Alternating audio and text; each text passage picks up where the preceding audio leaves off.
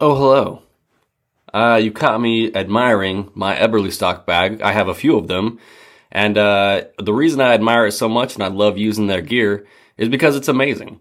So one of the other reasons I love Eberly is they support military and law enforcement openly. And what I mean by that is there are other companies out there where they will make gear specifically for us, but we're more like a dirty little secret. Where Glenn Eberly, the founder and owner of Eberly is a veteran, a former Olympian, and a proud supporter of not only law enforcement, but also military folks. And on top of that, they make the best gear and apparel, the bags and apparel that I've ever used. So head on over to Eberly put in the Ones Ready code for your 10% discount, and make sure that you're supporting the folks that openly and honestly support us. Appreciate it. Welcome, everybody, back to the Team Room. We have a special guest in the Team Room today for you. It's somebody that we met through out there and through the communities of Eberly and some of our other partners. But boy, are we excited. It's easily the most famous we've had in the Team Room here with us. Jana Waller from Skullbound TV and the Skullbound Chronicles. Jana, good morning. How are you doing? Morning. I'm so excited to be here. That was quite the introduction. Probably it sounded way more important than it really is. But I do a ton of hunting related podcasts. So this is a little bit different, and I'm super excited to just kind of, cross pollinate and chit chat with you guys. I have a lot of connections to the veteran world, but usually I'm talking hunting and guns, and there's cross pollination there too. But I'm just excited to be here. It's odd that you would mention hunting and guns. Ostensibly, that's sort of what we do at work as well. So I want you to start off and just, kind of for our listeners and stuff. And you already kind of hinted to that connection that we've already got and that we've already made. But, walk us through, how you got to where you are with Skullbound. You mentioned that you do hunting and you were humble enough to not say it, but you were easily one of the most popular hunting shows out there. You're out on Carbon doing Skullbound Chronicles now, but lead us up to how you got there. You are a single person, an influencer, if you will, in the hunting world, and you do some hard hunts and you get out there. So what was that road that led up to where you are now? Well, it's really funny. Most people don't know. I actually come from a background of sales, and then outside sales. You probably hear it in my voice. I'm from Wisconsin. 100%. Clocked it. Clocked it. They tilt their head and they go, "You're not really from Montana." I'm from Wisconsin. Just doing the German Shepherd head tilt, like, I don't know. Yeah. My dad was really smart enough to see in me this love of nature, and I was always outside and playing in the mud, catching frogs. And so he used to let me, when I was 5, 6 years old, sit in the duck blinds with him.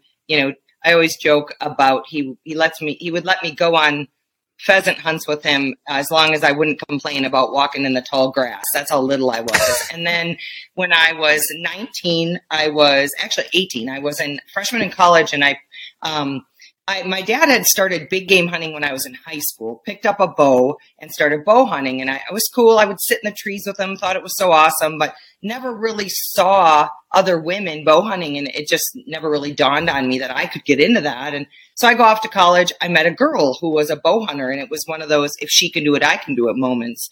And long story short, it's been over 3 decades of loving archery hunting. I shot a white-tailed doe that first year, and I've just been absolutely hooked with hunting ever since. Then real life takes over. Graduated college with a public relations and marketing degree. Had a bunch of different odd jobs, outside sales, a lot of. Then I worked for Edward Jones for 10 years with my ex-husband, who's a great guy, and actually taught him how to hunt, and my stepson. And so that was a neat bond that we actually still talk about all the time. And then went through a divorce and was living in my mom's basement, hence the big L. Thank goodness. Now you actually belong on the podcast now. This is finally the first thing that we have in common, because you're a badass, you're very popular, you're the world's nicest human. Now finally you live in the basement. And now you and I are dorks on the internet together. This is how we connect. Okay, perfect. Oh, sweet. Okay, good. Good. The good news about living in my mom's basement is she lived on the lake, so all I did was fish for a year. Fair. It was kind of awesome. My mom's basement was in Northeast Ohio. She lived on a street, Oh, yeah. No, I had it good. I had it good. But anyway, this is almost embarrassing, but let's just put it out there. I met my ex-boyfriend of 10 years on Facebook because we were in the same hunting magazine together. We were in Bowhunter magazine. I'd written an article called Independence Day, and it was about getting a climber tree stand and not having to have my dad or my ex or somebody else help me with moving tree stands. Mm-hmm. It's a climber. You get in it by yourself. And I have a fear of heights anyway, but I ended up killing some pretty nice bucks, probably 8 feet off the ground. And anyway, I wrote an article called Independence Day. My ex-boyfriend wrote as well, and we were in the same Bowhunter magazine together. And so we started chatting, started long distance dating. And he said, you need to move out to Montana. Well, all it takes is one trip out to Montana to see the beauty. It's just, I'm right now looking out at the Bitterroot Mountains out my windows, and it's just jaw dropping. It's just so beautiful out here. So going back and forth of what am I going to do career-wise, he was already filming a show for the Outdoor Channel, a hunting show. And he said, let's start a female-hosted show. There's none out there. And so that first year, we hunted a bunch, gathered a bunch of footage. I'm also a skull artist. That's why it's called Skullbound. A lot of people look at me kind of funny and are like, so you hunt for skulls? Well, technically, yes. Yeah, you guys do that. You guys, more than I do. But I bead and I paint skulls, whitetails, buffalo, longhorns, you name it. And often for people, for friends or customers, but also that's how I raise money for my veteran causes and my conservation causes. So that's why we called it Skullbound. But we pitched it to the Sportsman's Channel. They were all over it, and we spent 9 years as Skullbound TV on the Sportsman's Channel. And then 4 years ago, I started dabbling with digital. Everyone was seeing the shift in TV, of course. And at the same time of running on Sportsman's Channel, I decided to put a collaboration of the previous 9 years and do the best of for Skullbound Chronicles on Carbon TV. Well, those pulled just as good viewership numbers at a lot smaller business model, meaning overhead. Running on network TV, you have the cost of airtime. You have the cost of closed captioning. It's way more expensive. So after looking at those numbers the first year, I completely switched over to Carbon TV. So now the first year is just highlights of the 9 years on Sportsman's. The second and third year are brand new hunt episodes. But this year, I'm really excited to release an all veteran season. This year, my 13 episodes of my favorite veteran hunts that I've ever done. And we can get into how I started doing that. I wish I did. And I wish I did those kind of hunts the whole time. But the gist of my show was solo, female hosted, talking about conservation, out there adventuring. But how I actually started doing veteran hunts once or twice a year was I met double amputee, above the knee, Bo Richenbeck, Navy SEAL. They had a big fundraiser for him at the Missoula Stadium. Guys jumped in carrying the flags. I'm crying on the field. It was just so beautiful. I'll probably cry a couple times on the podcast. I love it. That'll be a first. Put that out there. Yeah.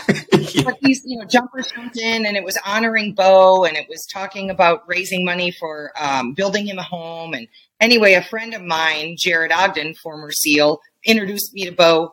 And I said, hey, you ever want to go on a hunt? And he said, yeah. And he never hunted as a kid because he was really into hockey. And so he and his dad gave up hunting to cart him all around on his hockey matches through high school and such. And he unfortunately stepped on an IED his very first deployment. And anyway, we, thanks to Rich Birdsell, this incredible outfit over in the Cascades, he hosted Bo and I, and we took him on probably top 3 hunts of my entire life. Bo is such a badass. He's very quiet, very humble. It was hard to kind of break in through to him, but he's just one of those quiet, observant badasses. And I had never done a double amputee hunt before. These are real hardcore mountain hunts. I wasn't sure how it was going to work. And after the first day of kind of leaning on his dad and I with his prosthetics, he was like, this is not going to work. This is actually too much work. So he took off his prosthetics, spun on metal plates onto the bottom, bottom of his top part of his legs. And he literally crawled the mountains for 8 days. And you can just imagine the muscles and the soreness after climbing a mountain like that for 1 day. Well, 7 more days he did that until he smacks this bull. And it was serious. I couldn't even breathe. I'm like, you got it. I'm bawling. His dad's bawling. It was just an incredible moment. And then we were kind of up on a ridge, and he shot, I think it was about 300, 400 yards down into this bowl. These 2 bulls popped out. It was amazing. And it was an effort just to get down the mountain to the bull, but to watch him put his hands around that bull, and it was actually a cool bull. It had been a fighter and broken off a couple of times, and his comment was, "Oh, look, he's an amputee too." And we all just laughed and hugged and cried. And that was the kickoff of me doing at least 1 or 2 scheduled veteran hunts every year. And so that's my little journey. And now I'm just Skullbound Chronicles on Carbon TV. I'm putting out 12, 13 episodes a year. You don't you ever just say just, okay? So we covered a lot of ground there.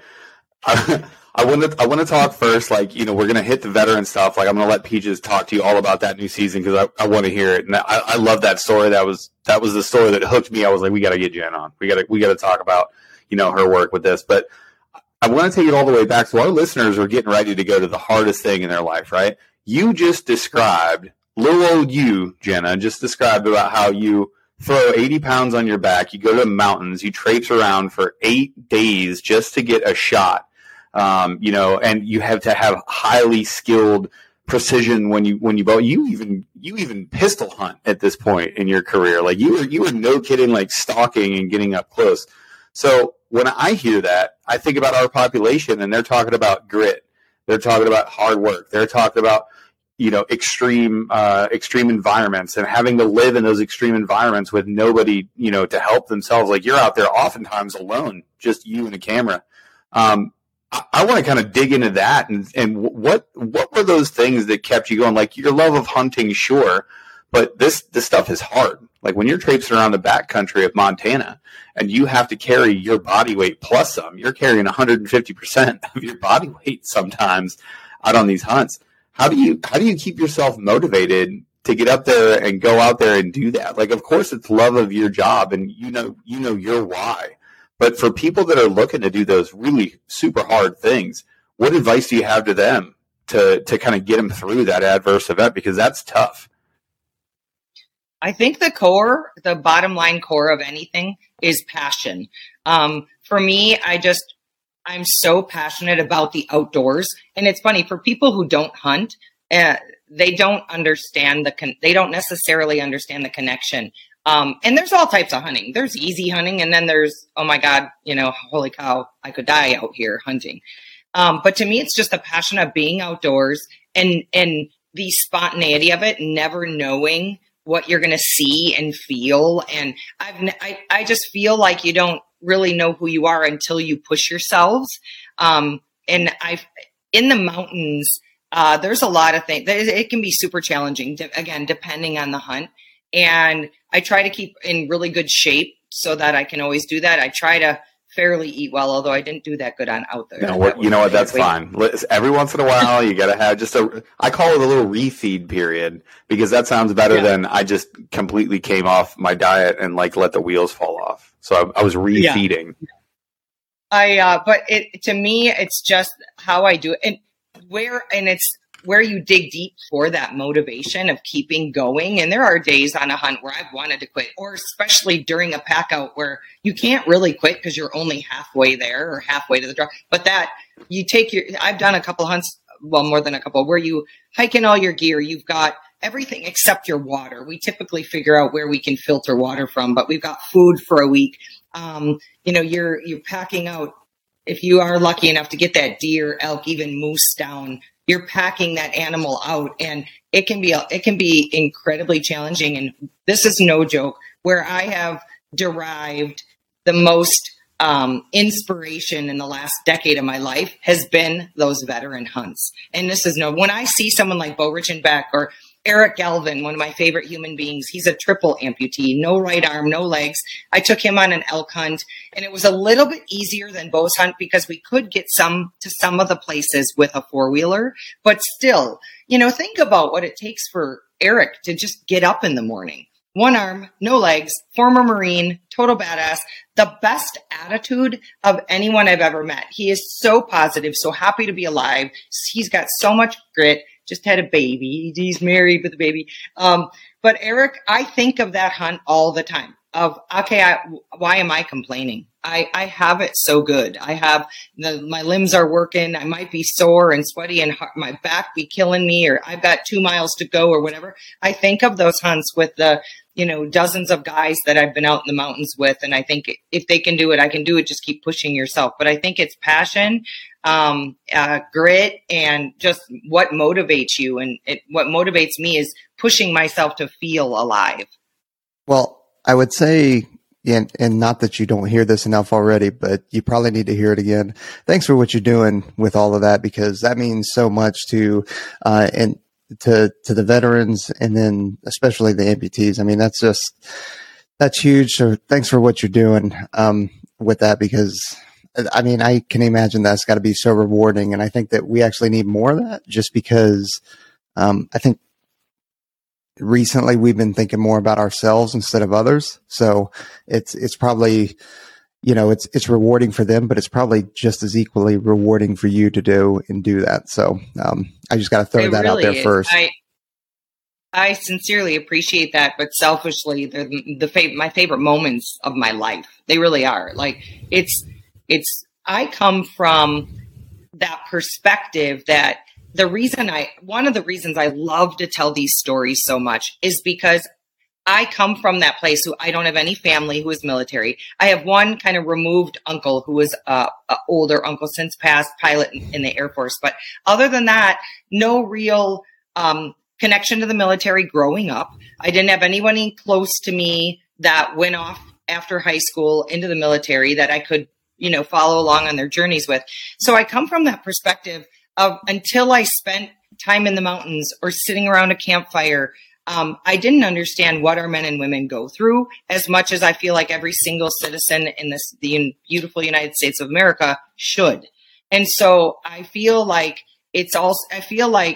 I've always been one of those people too, that even through the bad times, everything happens for a reason. But I feel like Out of Skullbound has been such a greater gift. And the gift is the opportunity to tell these stories. And through the time I've spent with them, I feel such an incredible appreciation for this country. Here I am, a woman in the hunting industry, doing any career I want, living in a free world, having as many guns as I want. Amen, sister. Listen, you're in a safe space right now. You keep going, boo-boo.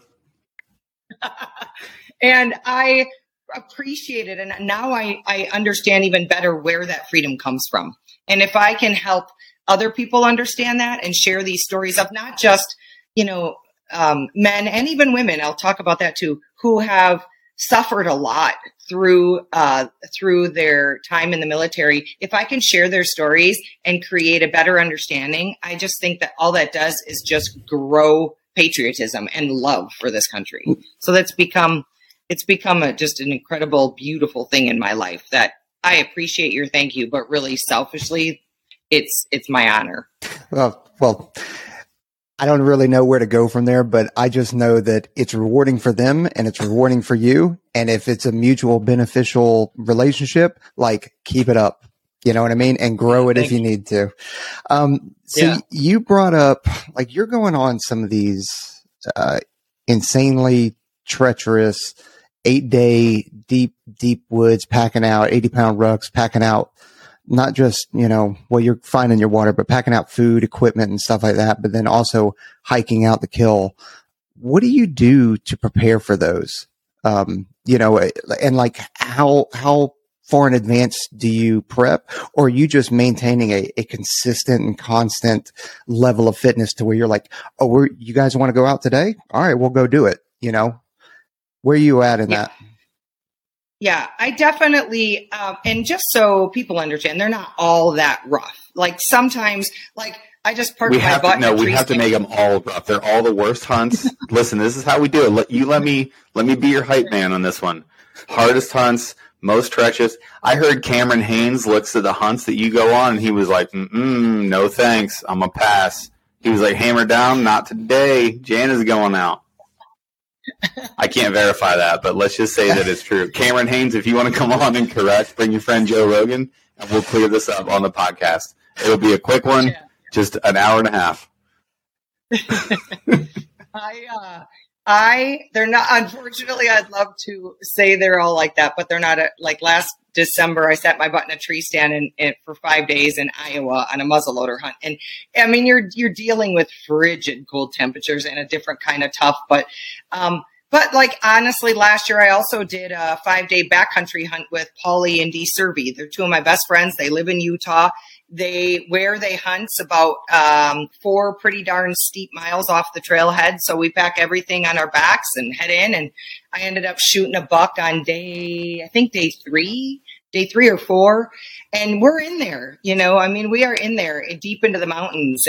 But there's nothing more rewarding too about cooking that backstrap, by your tent over the campfire and, just getting back to the trailhead with all of your gear and a whole big deer and quartered out. But there's ways to prepare for those kind of hunts a little bit more than the average. I do try to maintain, I work out 3 to 5 times a week. I do a lot of Stairmaster just because it's climbing and quads. I do a lot of light lifting. I used to be a runner back in the day, but the older I've gotten, my knees aren't really happy with that. So I've stopped running, but I do a lot of Stairmaster, a lot of walking incline on the treadmills. That's more hips than anything else. When I have a backcountry hunt, I will start adding weight into my backpack. And when I do the Stairmaster or I do walk that incline, I definitely have weight in my pack. Now it's not 80 pounds. It's more like, 30, 40. Sometimes my roommate and I, Laura, will hike around the hills here with weighted packs if I've got a big one coming up. But really, for me and my lifestyle, it's just maintenance. I want to be able for someone to say, hey, you want to go out tomorrow? Do you want to go on a hike? Do you want to go on a hunt? And people think hunting as fall, but it's really not. I hunt a ton of bears in the spring. I hunt Montana, Idaho, lots of times Alaska, Saskatchewan. I'm going on a Prince of Wales hunt here for bear in September. So I do a ton of springtime hunting. I live in Montana. We hunt all winter for mountain lions. A lot of people trap and hunt wolves all winter long, coyotes all winter long. So our lives are so different. I had a great meal last night. The restaurant had like 4.5 stars. It was, I got to be honest with you, magnifique. Sounds amazing. really was good. So I just kind of try to maintain. But if I've got a hard one coming up, I definitely hit it with a weighted pack, work the, traps, lats, work a little bit of the back. But I haven't done a super hardcore backcountry like Alaska hunt. I did hunt a bighorn sheep last year in Montana. It was a tag of a lifetime draw. It was not, though. Other sheep hunts are probably the hardest out there for big game hunts. Mine wasn't that difficult. It was in a unit, an hour and a half from my house. It was a bit of climbing, but not as treacherous as some other sheep hunts. But yeah, it all depends on the hunt that you've got coming up. But I think maintenance is the key. Yeah, and so for the deep country long ones, how many are you doing a year usually? Only 1 or 2 a year. Really. Okay. Out of the 12 to 13 that I do, usually only 1 or 2 are real backcountry. Last year was muzzleloader in Utah, where we packed everything in. I'm staring at one of my favorite personal hunts. I drew an incredible Alaska moose tag in 2015. It was a lot of hiking out. We rented the horses. There's a lot of logistics that go. Wait a second. Where can I rent a horse? You just breezed right by. I've been looking at a place to rent a horse, Jenna, and now I finally have. This is a bucket list thing. I'm finally going to be able to cross off. Where did you rent pack mules and pack horses? We did in Alaska because moose are the most, obviously it's the biggest animal I've ever shot. We wanted to go way back in. We were probably 13 miles in off the trailhead. So that's the kind of style hunt that you're almost always going to be taking horses in on, or float plane dropping off, drop off planes to drop camp. But we wanted to do it ourselves. I went in there with a buddy of mine, Ben Woolers, and his daughter, who I've hunted with since she was itty bitty. And we both put in through this incredible moose tag, rented the horses to get in. And then part of the deal was we would sat phone him and let him know when we got our mooses down. They'd all be taken care of, quartered, deboned, hung up high for bears. And then he would bring the pack horses in to get the gear out. And then we hiked out. So that made it a little bit easier. But that was just an incredible hunt in the middle of nowhere, Alaska. And those kind of hunts are definitely far and few between. But I would say the pack-in styles, maybe one, maybe two at the most a year. Okay. Last question on that. Just because, like, I haven't done a deep country long hunt or anything like that, but actually I haven't shot big game at all.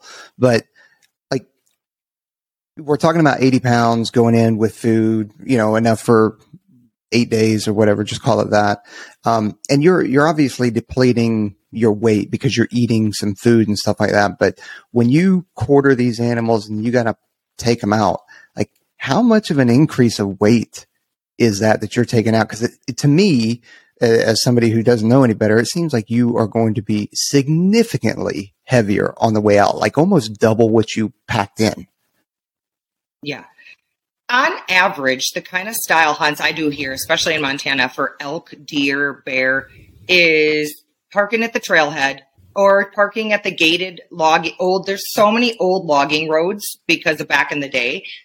Typically they're gated, and parking there, hiking in anywhere from, the starting of the hunt being maybe 3 miles in, going back to 10 miles in and out. So it depends on where you get that animal down. But almost all of that style hunting is coming out every day. You're doing a lot of hiking in and hiking out, but you're coming out every day. The answer to your question of how much weight is on your back depends on how many people you're with. Typically on a hunt like that, I've always got a cameraman who knows that he's going to have meat in his pack on the way. They're not just back the camera; they got to help. But usually you're going in with 2 or 3 buddies, and that's because you want to disperse that weight, or you're going in multiple times. You're going in and taking out that first load. Bear, especially, you're taking out the bear head and the hide. You're typically deboning everything. They don't have as much meat as like an elk, for example, but you still have these meat bags loaded with meat. You've got the head and the hide to pack out. You can get a bear out with 2 people. I've done it many times, but it's a long, grueling night, often getting back to the truck at, 3, 4 in the morning or going in the next day for the second load. So, it just depends on the style hunt and how many people you're with. But I would say I add on those kind of hunts, I really only probably go in as light as I can. I've only got a day's worth of food. I've got my water in my water bladder, and I've got my extra gear, rain gear, knife, all that kind of stuff. I probably in my pack, I'm only really going in with 30 pounds. And then as I'm coming out, I'm able to load so much more. Okay. That makes sense. Yeah. Mm-hmm. I got to be honest. You're the toughest person on this podcast. Just talking to you about packing a bear. You're like, yeah, you got to take the bear head and the hide out, and then on a separate walk to the trailhead. I'm like, oh man, I don't do enough hard things in my life. One thing that our listeners struggle with is like we have a ton of skills, right? Like there's a million things, as you well know. There's a million things that we have to like pack in. Like you have to be able to shoot and move, communicate. You have to be able to work through your radio. You have to be able to do medicine, all these things. You had to do the same thing, though. Like you had to learn fieldcraft. You had to learn shooting. You had to learn multiple different weapons platforms, from bow to pistol to rifle to precision rifle. Did you struggle with any of those skills when you first started out? Like, what was the one thing when you first started hunting? Was it a shot with a bow? Like, what was the thing that you struggled with, and how did you overcome that? To be honest, I think there's been a lot of struggles throughout my evolution as a hunter. I started out primarily archery hunting, and there's a lot of a skill that's involved. There's a lot of luck that's involved. As I'm learning like spot and stalk archery elk hunting, for example, is so much different than sitting in the woods in Wisconsin hunting whitetails. And you're just really learning that wind. You're working that wind. You're learning how to communicate, how to bugle back and forth. You're learning, what you can get away with, which is nothing for elk in terms of movement. Other species you can get away with a little bit more, but you're learning all those things. And then I transitioned when I moved out to Montana 13 years ago. I got into long range precision rifle hunting as well. And it's funny because with anything, you've got the haters, right? Oh, I only traditional archery hunt, or I don't like guns. Or those people only exist on the internet, and they're just in the comment section, and it's just to make you mad. They've actually never done anything. They just say that they have. Well, actually, I've only done this one thing. Yeah. No, we always call them keyboard cowboys who've never had their ass in the real saddle. With long range, I love long range rifle shooting. To me, that's where I feel like I excel at. I've been really lucky enough to do some training with some friends of mine when they were up in Kalispell through Nemo Arms, took their long range class, was shooting with Chance Gianelli, who was a international sniper champion, I think 2010. He was one of my instructors. I've shot with Jack Nevels, who's pretty much iconic. Shot with guys who are so skilled. And then, of course, Matty Nelson and his crew who are out there. Those guys know it all. Shout out to Seekins and Hat Creek. Man, those guys crushed it, man. Brian Morgan and Matty and the guys from Hat Creek came out and did the long-range precision course you're talking about. But shout out to them. They're world-class. I mean, if they can give you some great tips and you're playing in steel standing up on a tripod at 920, I mean, that's awesome, And I really like this year going through the different positions because, quite frankly, that's what hunting is. You rarely have that perfect prone shot, where you're in the prone, elbows down, solid as a rock. You've got to, I've had many a shots where I'm contorted trying to use trees and such, but,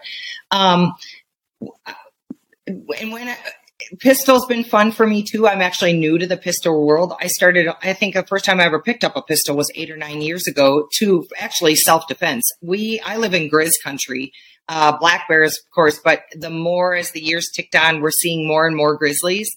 And so just started carrying a 10 on my hip. And I really started then thinking, how can I hunt with? I think it'd be super cool to start taking some big game.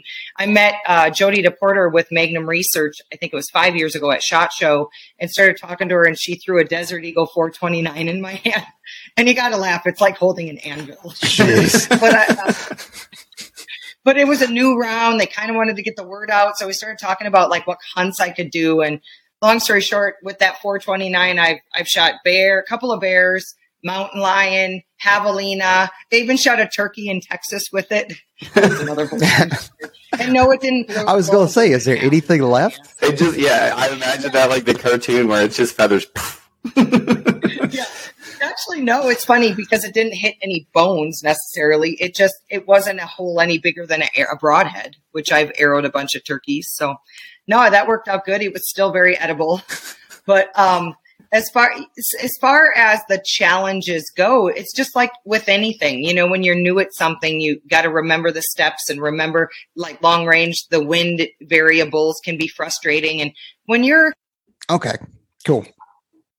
So going right back into it, I know that we were kind of talking about garbage in, garbage out, and I'm not sure how much of it was caught on the last recording, but I did want to hit it one more time just in case, is that, when you do, like I said, put garbage in, garbage out based off of social media or the folks that you surround yourself with, like, what are you going to expect? Like you're going to be in a negative arena and you're going to stay there. And maybe you're one of those type of people that, that helps drive you or motivate you. But most of the people, after enough time, that is going to wear on you.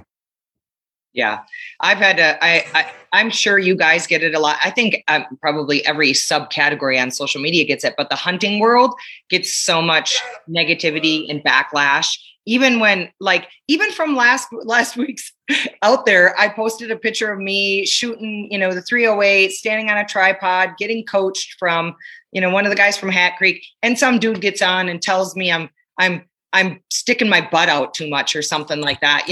It's like always a critic, right? There's always one in the bunch. And if I have come a long way in 13 years of doing Skullbound to realize, click, delete, ban, whatever. My ban list is over 5,000 people too on Facebook, but it's just not worth it. It's way too easy to get sucked into that negativity. And my personality, I'm kind of a right fighter. So I used to get on there and, oh yeah, well, da, da, da, da, da. And now I don't even let them get to me, especially with anyone trying to give me tips and tricks. Now, mind you, if someone sends me a DM and says, hey, have you ever tried this? That's different. That's someone who's looking out for you, wanting to help you. But the people who are negative talking and bad mouthing and bashing are, like I said before, typically keyboard cowboys who never had their butts in a real saddle. So, well, yeah, you and I, we are on the same path. It's just, I am not to the point where I'm not engaging online. You have achieved that monk status, and I'm still arguing in the comment section. I'm just gonna be honest with you. Every once in a while, what gets me is when they call me out personally for something. They're like, oh, this channel sucks. I'm like, all right, yeah, you're probably right. We're not very good at this. But when they're like, all right, Aaron, you did this thing, I'm like, oh, okay, well, now we're talking about me. Now we gotta have a talk. And I gotta be honest with you. But I think it's let me soften it. I think it's because of the passion involved. You put a lot into it. So when other people just hop on and give those drive-by comments, you're like, hey, MF, I do work to get here. I try, I'm out here shooting this precision rifle. By the way, that shooting event, you're shooting a precision rifle as somebody in that space in front of a whole bunch of subject matter experts. You had active duty special operators and people that are at the top of their hunting game. The fact that you're putting yourself out there on video in the first place is already a win. And then this guy in the comment, guy, gal, whoever, I didn't assume his programs. This, they, them in the comments comes out and decides to tell you that you're sticking your butt out. They're like, hey guy, can you do me a favor and maybe shut up and never talk again? It has been an evolution of, having to tailor what I really think and feel. But I have to say that I have taken the advice, like Peaches was saying, is just don't even let it get to you, garbage in, garbage out kind of thing. It's been hard. It's been a lot easier. This last year of my life, I was appointed by the governor of Montana. I'm a Montana Wildlife Commissioner. And so with that being said, I have to remember that I'm in a position where everything I say and do is screen grabbed and sent on and stuff. So that's been helpful a little bit for me to remember from a public relations, my degree point of view, that if someone is saying super negative, and it's much easier when they name call me, which I get that all the time too. The C word, the B word, all the time, especially on topics like wolf hunting, for example. They call you a cootie head? I can't believe they would call you that too. I was going to say, careful, don't say it. You're going to get us demonetized, but we don't make any money anyway off of it because it's not popular enough. So no, that's fine. You can say whatever C word you'd like to say. Well, it's funny.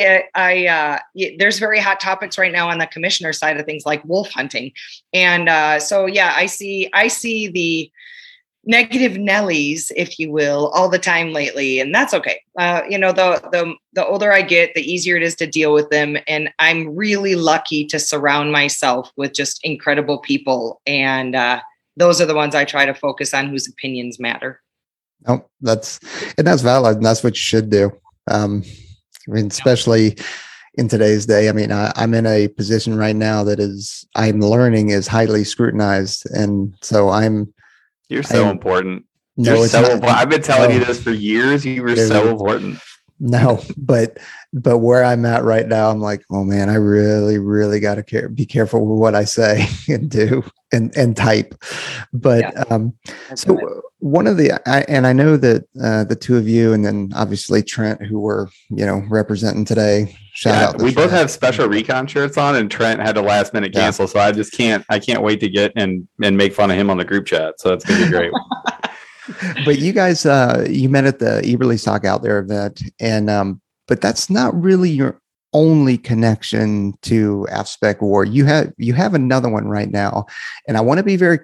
I just caution you a little bit, because if you give too much information out and we're able to identify the individual, he's probably in for a really bad time. At least one bad afternoon. The one active duty combat controller that listens to this podcast is going to be like, hey guys, Well, you know what's funny though, Peaches, is maybe the instructor that we're talking, the instructor staff, maybe they don't want to admit to their friends that they listen to our podcast. So maybe this person we're talking about is safe.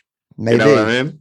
But Janet, why don't you tell us a little bit about it, please? Okay. Well, the connection is so funny because, earlier on you said probably the most famous, we've had on the podcast. Well, I was the one freaking out just last week because I'm sitting here at this Eberly Stock Out There event and some of the guys are getting up talking and Aaron mentions PJ and then he mentions podcast. And I'm like, no way. Is that these guys? So and mind you, we are in the middle of nowhere, but of course, thanks to Elon Musk, Glenn put Starlink in at the cabin. So we have some service. So I ran back and I called my boyfriend and I said, hey, what's that podcast that you and your son are, obsessed with? And he said, One's Ready. And I'm like, I don't want to brag or anything, but they're at this event with me. And he was like, no way. And so that was the connection. And so, it's funny. I do a lot of work with veterans, whether it's raising money for good causes or taking them on hunts and I have tons of friends, especially over the last 13 years of my life that are in special forces. And it's funny. So my boyfriend's son, he was thinking of, what military path he wanted to choose. And he wasn't really going over it with my boyfriend, but he came to him one day and he said, I know it. I got it. I know what I'm going to do. And he said, I want to be a combat controller. And John and I were like, okay. I don't really know much about that. And as we're diving in and trying to learn more about what PJs do, combat controllers, SR, I'm like, whoa, are you sure? How much have you looked into this and looked into the training aspect in the beginning of alone? We were like, it's as I'm not even stepmom. I'm boyfriend's, girlfriend. But as I want to encourage him and everything, I also knew what he was getting into.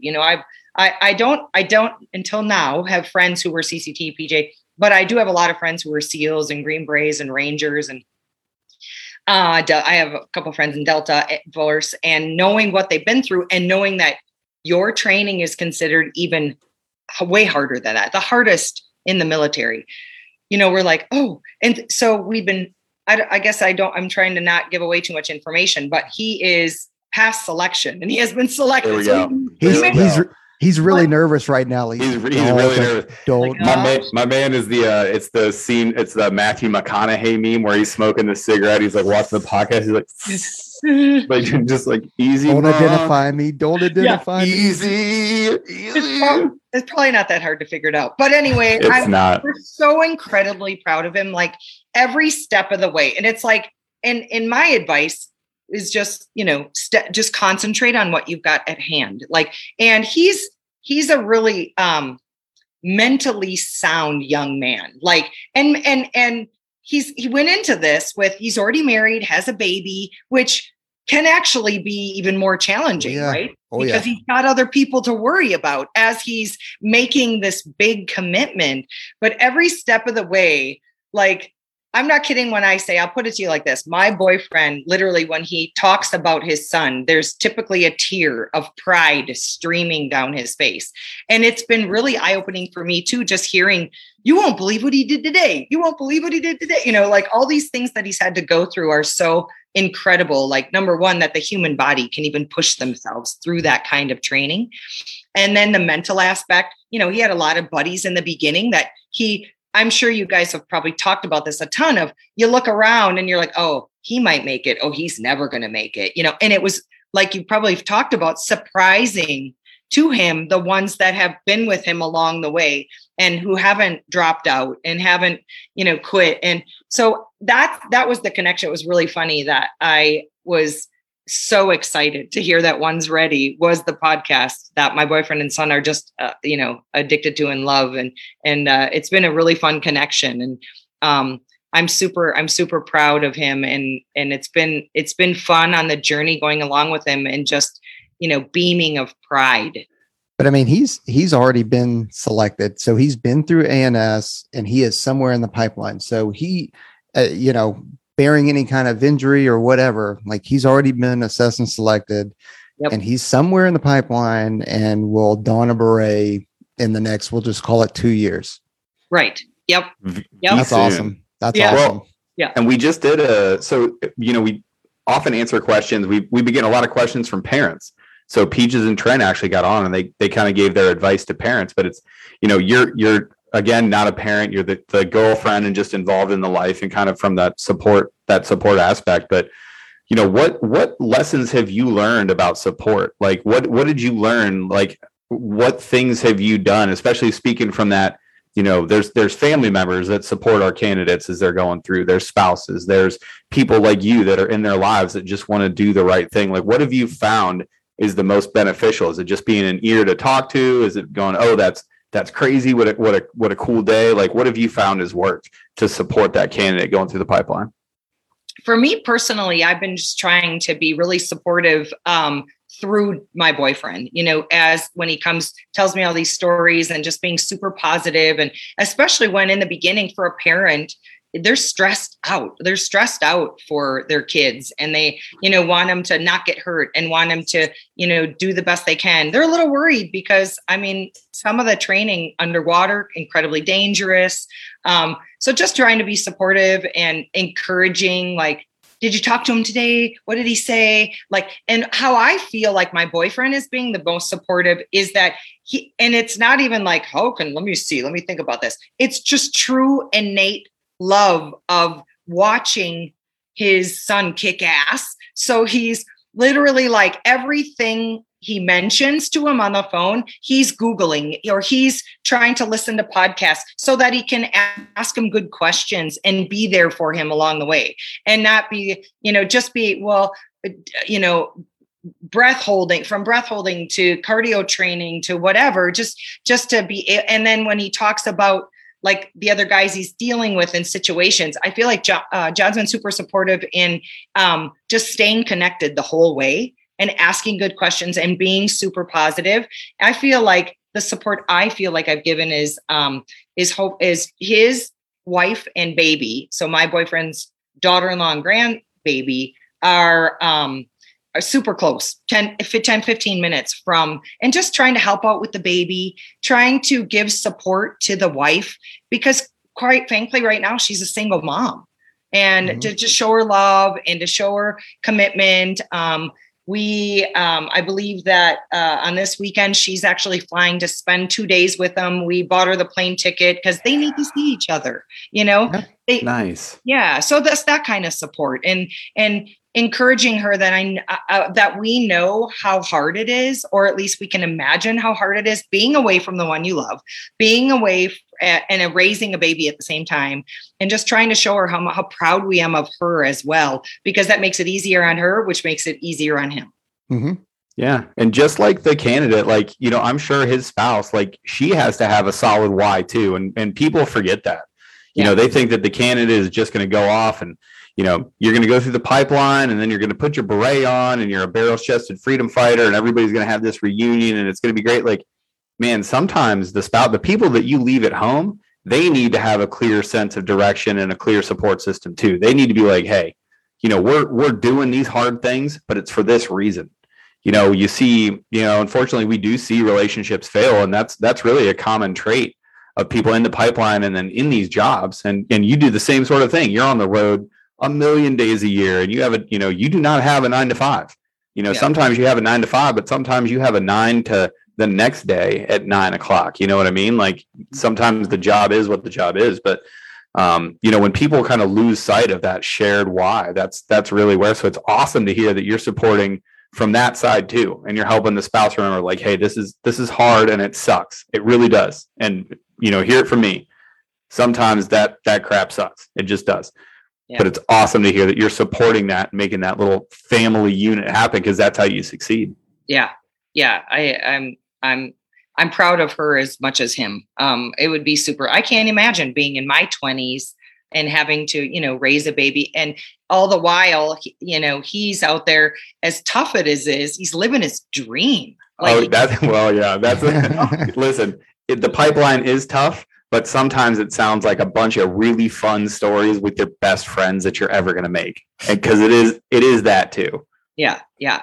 And here she is, changing dirty diapers and cleaning up baby puke, I mean, yeah. So it's just a reminder. I try as hard as I can to remind her. It's number one, it's temporary, this stage of life of how hard it is with your baby. And number two, like, you guys will be together soon. It is, it's time flies. It'll be sooner rather than later. And she's so incredibly proud of him too. They're just the cutest little family unit. But just support as much as I can. And I know that John actually listened to that podcast. He thought it was great. The ones as you just did. Yeah. About where, from a parent's point of view, where are we the most beneficial? Nice. Yeah. I will tell this one story, and it's about like, making sure that you're portraying your pipeline experiences correctly. I may or may not have been on a jump trip. The jump trip got canceled due to a hurricane. We had to go to the Panhandle of Florida because we were down further south jumping. I made the mistake, instead of saying, listen, it was a really long travel day, we got chased out by a hurricane, we're going to try to get this training done. I made the mistake of posting a picture of the swim up bar that our hotel had that we just happened into. And I was like, oh, check this out. And it was, I'm here changing this baby's diaper and you're at a swim up bar. It's a cautionary tale, everybody. Don't do that. Don't do those things. Don't make it. It is the hardest part of your life. Don't make it sound like Vegas, baby. I'm in Vegas, baby. I'm on one today, baby. I want to switch gears, Jana, because we're getting kind of close to the end here, but I want to talk about Skullbound. Like, I want to talk about, you already mentioned the veteran hunts, and that was one of the things, as soon as you mentioned that you were out there, taking veterans on these life-changing hunts, and I could just tell the impact that it had with you. That was really the reason that I wanted to bring you on, because Peach has already said it. I will say it out loud. Like, we value that stuff. Tell us what is coming up for Skullbound Chronicles, where everybody can find you. It's already out on Carbon, but you've got a whole season coming up of new hunts. I want to talk about your project. So where are you? What do you have coming up? What can we look forward to from Skullbound? Okay. Well, right now, being July, we're kind of in the heart of the all veteran season. They are already all filmed, so they're all in the can. They're kind of being re-edited. So the fun thing about digital, and I'm only on Carbon TV. That's the only place you're going to find me right now. And Carbon TV is not just digital, it's also linear. It's really unique how TV world is changing. But if you've got Roku, you can put Carbon TV up on your channels. Fire Stick, if you have a Samsung TV older than or newer than 2017. So any smart TV, right? You can just app it up. TV, AirPlay, nice. Right. And now they've signed a bunch of deals. They just signed 6 contracts with global distribution networks like sportstv.com and all that's, and Cloud TV, all that stuff is free, which I love so much, where people don't have to sign up for a membership. They can just go on, watch it. And it's fun because once they find your shows, they go back and they typically watch all your other ones. But so we're right in the middle of the heart of the veteran season. This episode I just released last week is actually really unique because it's a woman. She, and obviously women don't typically see combat, but they see combat. They're not in the heart of it as much, of course, but they see things like how I describe it in the beginning is like no human being should have to see. She was a surgical flight chief. She had to, oftentimes her job was cataloging body bags. She had to, see the atrocities of war in a lot of ways, and was dealing with a bunch of post-traumatic stress and emotional baggage. And her name is Shelby Hatch, and she's amazing. She was so much fun. I took her on a Wyoming antelope hunt through the Wyoming's Women's Foundation that puts on this huge event every year. 30 or 40 new hunters every year, have never hunted before, are out hunting big game antelope. Anyway, that was the episode I did last week. And I think it's important to remember that, some women do see the atrocities of war, and that we need to, remember that. And there, she was deployed multiple times. She was in it for, I think, 19 years, she said, got injured, was able to finish out her 20. But I'm excited. I've got some amazing ones coming up. And actually, in season 2 and 3, there's veteran hunts in there that you can go watch. I'm going to repurpose them for this all veteran season, but a couple of the ones coming up are incredibly inspiring. Jonathan Blank is former recon sniper, double amputee, and actually the most amputated of any one I've ever hunted with. Like basically can't have prosthetics because there's nothing to him. He's way up by the hip. He is one of the most athletic people I've ever seen. Watching him move around is absolutely incredible. And a buddy of mine, Brian Marshall, he's the founder of Wishes for Warriors, which is a group. I'm not exclusive with them, but probably do the most work with them in finding these incredible stories or just guys who really need to get out there. But Jonathan goes on an elk hunt. You can actually go and watch that. The full blown episode is on last year's season 3, but I'm going to re-release that for the all veteran too, because I want them lumped in there if someone's watching all just the veteran shows. For next year, all the new ones, I have a couple of them in the can already. I was lucky enough to draw a bighorn sheep tag in Montana, which was one of I call it the pinnacle. Like I never thought I would ever get the opportunity to hunt sheep. It's kind of a rich man's game. I mean, if you're going to buy a sheep tag at a conservation expo, for example, you're dropping a dime. I mean, you could basically easily buy a brand new house for a sheep. How much is it? What's the dollar amount there? Because I have no frame reference. The highest the Missouri River Breaks Montana sheep tag has ever gone for, I believe, is $460,000. Wait, dollars? Like American dollars? Yes, one sheep tag. Get out of here! Yeah, no, it's crazy, and so, but all of that money goes right back to sheep conservation. It's so awesome, but obviously, it's that kind of. But you can purchase a sheep hunt if you want to go up into BC or a Dall sheep in Alaska, and those hunts are still going to range you anywhere from $15,000 to $30,000. Like they're very, and I don't have that dime to drop. So, you and me both, lady. Yeah. So the only other way to hunt sheep is to draw. And I drew Montana last year, which was just absolutely incredible. It's only the second awesome tag I've ever drawn in my life. So anyway, that's coming up. That'll be the first episode out of the new season 5 of Skullbound Chronicles on Carbon. I have a bunch of bear hunts that are already in the can that'll be on there. The tags I have coming up for this fall, I'll be going to Prince of Wales, and I'm going to be hopefully taking a black bear with a pistol. If I can get close enough, spot and stalk pistol, no baiting. And that would be awesome. I'm going to take my 429 Desert Eagle. If not, I'll take my 28 Nosler as a backup. Get it. Shout out to Nosler. Yeah. Well, what's up, guys? Yeah. And then I've got Montana elk and deer tags. Hopefully I'll draw antelope that comes out any week now. And I have a really light fall because of being a new appointed wildlife commissioner. I wasn't sure how much time that would take. And it's a good thing I didn't super load my fall. I might be heading back to Wisconsin for a whitetail hunt, but otherwise that's what my fall entails.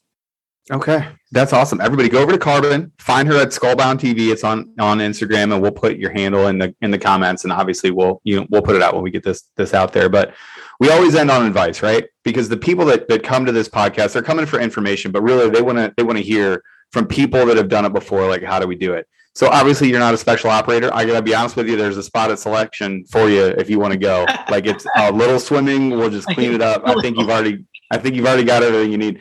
But to those people that are going to try something super hard, like there was a point where you just 13 years ago where you decided to get into Skullbound, and even way before that, when you picked up the bow 3 decades ago, you had to decide to try to do something hard. And you had to make that decision. So for all of those people that are right now kind of on that edge, like, all right, I think I'm going to do this thing. What advice would you give to them to have them go do that hard thing? Well, my advice initially would be talk to someone who's been there before. Talk to whoever has walked in those, footprints before you, because I don't think any better advice, you can literally read every book in the world, but until you talk with somebody or listen to like your podcast, talk with someone who's been there before you. Comparing a hunting show to the military is night and day, apples and oranges. But if we're generalizing and you're talking about anything difficult, talk to someone who's been there. Get rid of the negative self-talk. I feel like that was a big part of my life growing up, and in my 20s and even maybe my 30s. but I feel like anything's really possible if you want to do it. And to have that mental toughness is such a huge component. I'm athletic. But I've always considered myself an athletic klutz who's afraid of heights. Who that doesn't work out good for hunting the mountains or climbing up tree stands, but you just push yourself. So mental toughness, but I think the best advice is to listen to those or talk to those who've been there before you. A real talk, not a fluff, a real talk about what's it entail. And then also just go for it. I mean, life is so short. The crazy world we live in now, I feel blessed to be the age I am, because I'm not sure I could handle it if I was a teenager in my 20s right now. But I can tell you this, it doesn't seem that long ago. Life is short. And if you don't take chances and you don't jump at unique but difficult opportunities, you're not going to live a life of fulfillment. Man, that's what we call a clip in the world. We're gonna in the podcast world, we're gonna isolate that, and that is gonna be perfect. Jana Waller from Skullbound TV and Skullbound Chronicles on the Carbon and on the Instagrams and on everywhere else. I cannot say thank you enough for coming on. We really appreciate you. I knew 100% that I wanted to get this story out when I met you out there, when Trent and I met you out there, and now here we are. I just want to say thank you very much for coming on. Everybody go follow Jana and Skullbound Chronicles. Keep an eye out for the upcoming season and everything she's got in the works. While you're at it, give us a like, a subscribe. Just touch the button. It's easy. It helps. It really does. And then, as always, go ahead and fight in the comments. Maybe I'll ignore them. Maybe I won't. Who knows? It depends on how stoic I'm feeling that. Yeah, no, that's a whole thing. Jana, thank you for coming on. It's amazing. For everybody else out there, keep training hard. We'll see you next time. Have a good one.